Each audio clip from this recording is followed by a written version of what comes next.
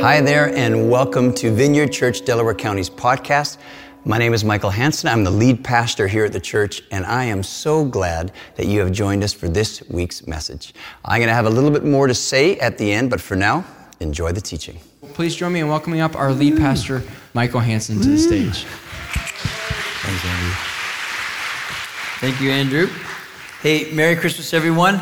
It's great to see all of you. Merry Christmas online. I hope you're having a wonderful Christmas morning. How about the kids? Wasn't that great? I love it. I grew up in the church, and I've sung in little kids' choirs so many times, and I just think there's never a dull moment, never a nose unpicked, so to speak. But I don't know who wrote that in my notes. But seriously, kids, you did great. And it was a lot of fun to watch them. Hey, before I get into my talk, I want to have some audience participation. Why don't you put your hand up who opens presents tonight? 24th. Yeah. Okay. Who opens them tomorrow? Of course. Okay. See, my family was the other way around, but that's awesome. And you can yell this out. Parents or kids, you can yell it out. You can yell in church. What are you hoping to get for Christmas? New car. A new car, okay, a new car. I heard that one. Okay, there. Oh, yeah, we got a Scrooge in our midst. Okay, how about this? Turkey, ham, or beef? What are you having? Okay. You know what I have never heard? I've never heard anyone yell fish. Have you ever had that? That's probably a good thing. Here's a question I've never asked before. What do you have for dessert after Christmas dinner? Christmas cookies. That was a popular one, last Christmas cookies. Hey, so, one of the questions I get, so we moved here from Western Canada, and I've been asked, what do Canadians eat after they have Christmas dinner? And before I tell you what we're going to have for our dessert, let me show you what we're not going to have. Look at this first picture. This is called snow ice cream. And believe it or not, it comes in lemon flavor. So we're not having that, because I was taught as a little boy, one of the things you don't do, we ate a lot of snow in our day, but we did not eat any yellow snow. Okay, so how about this one? This one we talked about for a bit, a pancake and maple syrup bath. Really? But we don't have a tub big enough for our family, so we ruled that one out. And now here, look at this next one. Did you know that Justin Bieber has teamed up with Tim Hortons in Canada? And this is for real. This is for real. They're making Tim Biebs up in Canada. Just when you think, hey, are they down here too? Oh, see? But I bet they're more expensive. No, but look at this next picture. Here's Justin. He posed for this. No, we got it off the internet, of course. But there's Justin. Okay, so here's what we're having. You ready? Drum roll, please. This is a picture from 2 years ago. We are having homemade cinnamon buns. And so I've got stretchy pants on right now, actually. And I make the cinnamon buns, and then Helen, my lovely wife, makes the icing. And here's my promise to you. If there are any left over, I'm going to make them available on Craigslist, and they will go to the highest bidder. One more question here, and this is a more serious question. We've been going through all kinds of stuff, and because of COVID last year and all the restrictions, how many of you didn't get to gather with others last year in 2020, but will be gathering with them this year? Is that anyone? Yeah. We don't take it for granted. That's a real cool. And and my heart goes out. I know there are people that, again, this year, because of COVID and different restrictions, you're not getting to meet with your loved ones. So, again, Merry Christmas to all of you, and I hope you have a very warm and peaceful Christmas. Here's what I want to talk about today as we've gathered. If you attend this church, you know that we've just come through an Advent series called Crossroads of Christmas, and if you missed that series, or if you missed any of those, you can go to our website, vcdc.org, and you can, there's all kinds of information, but you can watch those teachings there. But basically, in the series, we looked at some key characters from the Christmas story. And each one of them was stood at a crossroads, and really a crossroads of decision. And basically it was like, okay, these different characters in the story, do I go this way that is very familiar to me, or that makes sense to me, Or do I go this way, which is really where I feel God inviting me into? It's going to require faith to be able to see it, to be able to live out, or to see this life, see things from His perspective more than my own. And what we saw in this series, the Advent series, was as each person or as each group of people said yes to God's way instead of their own, they all experienced, they all were part of probably, one of the most amazing events in the history of the world, and that, of course, was the birth of Jesus. But, and this is what I want to talk about, but the story doesn't end there, does it? Everyone in the story, all the people who were part of this amazing, miraculous, all these angels showing up, all this crazy stuff, this mountaintop experience, none of them stayed on that mountaintop for long, did they? Really quickly, we see in the story, they all sort of boom, boom, boom, boom, boom. They're back down in the valley, if you will. They're back down to real life. So the shepherds, it's like they were popular for a little bit, but then people are like, hey, we're smelling you. Why don't you go out into the field and tend to your sheep? You guys stay out there. Then we had, of course, the Magi, the wise men who, at the end of the story, they basically hop on their camels and, put home in the GPS, and they got months of travel ahead of them. Then you've got Mary and Joseph, who are now new parents, and they're trying to figure out how to, parent this little man. And you'd think in the story that they would be on their way back to Nazareth, back home, back to family who would help them and teach them how to parent Jesus. But actually in the story, they're going to a foreign land. They're going to Egypt. And if you're familiar with the story, you know that once again, an angel had showed up in Joseph's dreams and basically said, hey, Joseph, you need to get up. You need to get your wife, and you need to get your little boy, and you need to run to Egypt. You need to escape to Egypt. King Herod, king of Israel, he is looking for your boy. And he's not looking for him because he wants to give him a present.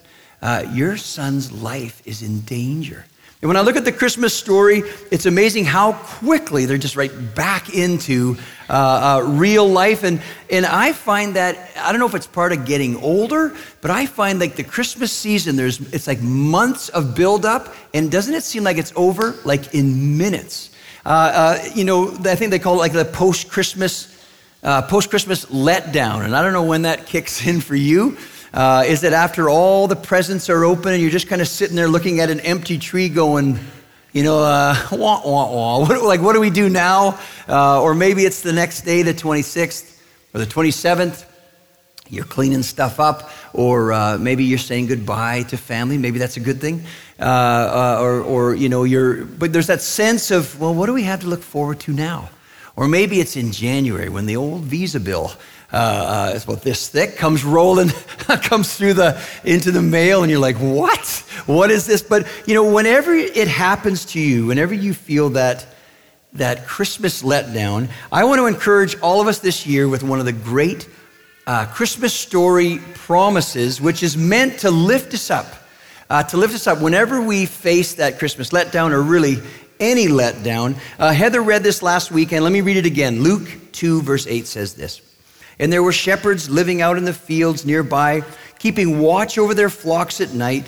An angel of the Lord appeared to them, and the glory of the Lord shone around them, and they were terrified. But the angel said to them, do not be afraid. I bring you good news that will cause great joy for all the people. Today in the town of David, a Savior has been born to you. He is the Messiah, the Lord. This will be a sign to you. You will find a baby wrapped in cloths and lying in a manger. Very familiar story, but so what's the promise? What's the promise in there that's meant to lift us up? Well, basically, it's God has done something. He's done something that is really, really good news. And it is such good news, it's such a big deal, and this is the promise. It's such a big deal that it's going to cause great joy for all the people. As I thought about that, I thought, like, wait a minute, how is that possible? Like, how can one gift bring joy to all the people? Because last time I count, there's like 7+ billion people on the planet. And just imagine all the different situations, all the different needs, all the different wants. I mean, just in this room alone, consider that. I mean, what I think I need to give me joy and what you think you need to give you joy, I promise you there are probably as many different things as there are people in the room. I mean, we can't all want the Browns to win the Super Bowl, now can we? If we would all, if we would all just believe, I think it might work. But how can one gift impact all of us? Well, I would say that gift probably has to be a pretty amazing gift. And I would say that gift has to be a gift that can do anything. And it has to be a gift that never breaks. And it needs to be a gift that, that never loses power or never goes out of style. And it has to be a gift that is both accessible and available to all, no matter who you are or where you live. So what is this gift? Verse 11 says this. Today in the town of David, a Savior has been born to you. He is the Messiah, the Lord. This will be a sign to you. You will find a baby wrapped in cloths and lying in a manger. The gift God has given to the world to cause great joy for all is a little baby boy. And again, I know this is a very familiar story, but this isn't just any little boy. This is a very special boy. And at a time in history when the name you were given, it was very, very symbolic. The name you were given was more trying to capture who you would be than than a name given to try to, make you stand out from your peers. This little boy, this number can be debated, but this little boy was given in the Bible over 200 names. Just consider that. It's like, oh, wow. Who is this little boy going to be? 200 names to try and, capture who he is. And one of those names that I would say is my favorite name of Jesus. It's one we've already sung tonight. It's the name Emmanuel. Emmanuel. And that name Emmanuel means God with us. God with us. Now notice that it doesn't say Emmanuel, God who might be here one day. Aren't you glad it doesn't say that? Notice that it doesn't say Emmanuel. We're skipping through there, Brett. And notice that it doesn't say Emmanuel, God who was only here during Bible times. Right? Aren't you glad it doesn't say that? Notice that it doesn't say Emmanuel, God who sometimes shows up, but only when it serves his plans and purposes. Or Emmanuel, God who will be with us only when we are doing well and pleasing him. No, it says God with us. And that statement is as real and as true today as it was to them.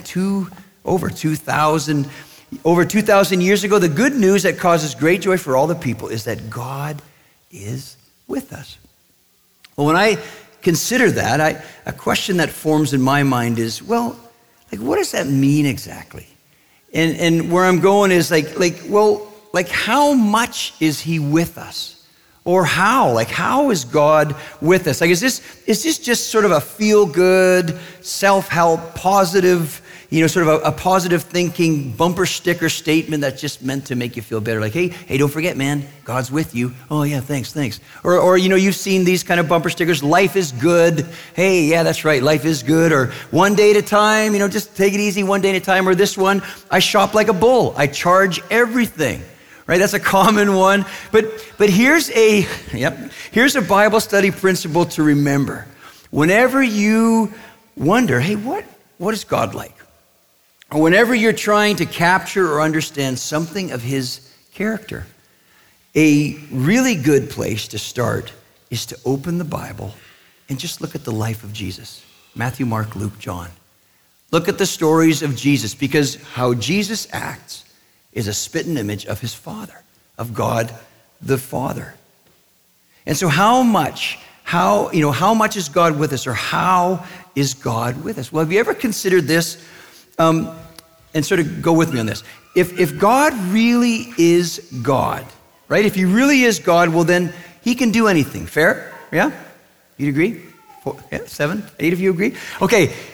And if the rescue plan of God was for Jesus, his son, to come to earth, to die on a cross in our place, taking on himself the punishment that we deserved for our sins, that Jesus, he died. 3 days later, he rises again. He rises from the dead, and now he's forever alive so that we could follow him one day, so that we could do the same. Well, here's what I was thinking. Why didn't Jesus just show up on earth as a full-grown man like a day before the cross happened?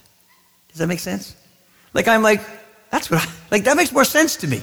Wouldn't that have been more efficient if Jesus just shows up? That's the thing. You got to come and die on the cross. If he just shows up, gets it done, and it would have been like, boom, it's over, right? Or you might be going, well, come on, that's kind of a stretch. So what if he came as a teenager?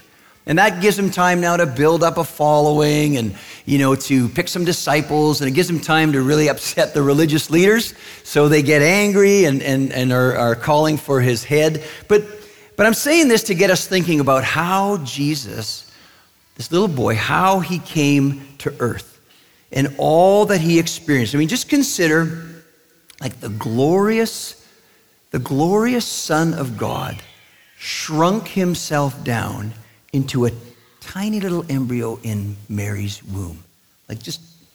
Could you imagine that? Just floating around.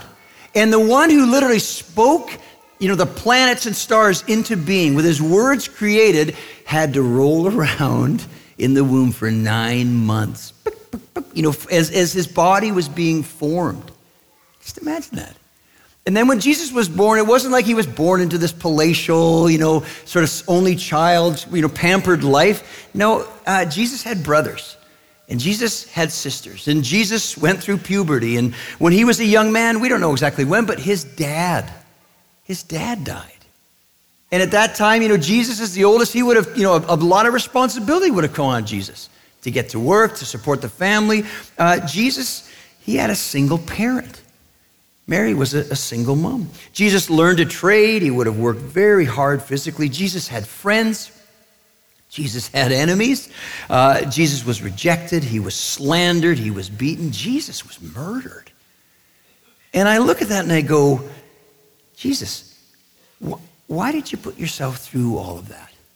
You're the king. You're the prince. Why would you choose to walk through all the muck of life? And I believe he's sending us a message. I believe, he's answering the question of how much God is with us, or how God is with us, by saying, I'm with you every step of the way. I'm with you through the highs. I'm with you through the lows. I'm always with you. And but here's the tricky part when I look at that. And why don't we have the worship team come on back? Here's the tricky part when I look at what I'm saying. If you were here last weekend, Heather said something that captures why we struggle to find the joy in this promise of God with us. Again, Heather read that passage from Luke that I read earlier, and responding to the angel's declaration of, hey, I'm bringing good news which will cause great joy for all. Heather, she basically responded on behalf of the shepherds. She said something like this in response to that good news. Oh, does that mean you're going to take us away to a better world? Does that mean that? Is the good news you're going to get us out of here? Is the good news that we don't have to struggle in this life? Is the good news that, that we don't have to go through all the pain and the confusing stuff and the maddening stuff? And however you would answer that question, is that what the good news is? And Jesus would say to that, no, I'm not taking you out of here, at least not yet. That'll come one day. But for now, the good news is this. The good news is I have come to enter your world. I have come, the Son of God, I've come to enter your life. That's the good news, because and it's like Jesus goes, and understand, when Jesus came, it's like he didn't live humanity light, right? Jesus dove deep into all the muck and struggle and pain of this life. And he's like, hey, I'm here to walk you through all of this, all that life will bring you, including death. I will walk you all the way into eternity. And now you might hear that and go, okay, you're almost convincing me that this is good news. And you might have this question, but if God is with us, then why don't I experience that promised joy? Why am I not experiencing that more? Well, let me end off tonight with a challenge. Here's something that every human being on the planet struggles with, especially in our fast-paced, dare I say, self-centered Western culture, something we all trip over when it comes to receiving from God. When the Bible says God is with us, it also goes on to teach he's not here to be used, he's here to be followed. He's here to be followed. See, one of the challenges of following Jesus is humbling ourselves beneath his leadership, his plans, his timetable, admitting that if he really is God, well, then it's trusting that he must know best then. Even when it doesn't make sense to me. So it's learning to trust that and to be okay with the fact that he will not always give you what you want, but he will always give you what you need. And that's himself. Listen to this quote. We'll end with this. Don't come to Christianity because it's comforting. Don't come to Christianity because it's encouraging. Don't come to Christianity because it's exciting. Come to Christianity because it's true. If it isn't true, then how can it truly be exciting, encouraging, or comforting? Why don't we stand up? We're going to sing one more song. And I want to, again, challenge, encourage you to consider wherever you're at with God. And I look around the room, and I know a lot of faces, but there's a lot of faces I don't know here, a lot of visitors, which is awesome. But I want to encourage you this Christmas to take a step towards Jesus. And really, it's as simple and as hard as this. The next time you stand at a crossroads of decision, let me encourage you to invite God into that decision. And to not only invite him in, but to ask him to take the lead, to show you the way. And here's my promise. As you learn to do that and then learn to follow and submit to his leadership, you're going to discover a joy that goes much deeper than your circumstances, because what you will discover is that God really is with you. Well, thanks so much for joining us today. I hope that what you heard has encouraged you in your walk with Jesus. For more information and to contact us, go to vcdc.org. Well, bless you. Have a wonderful week.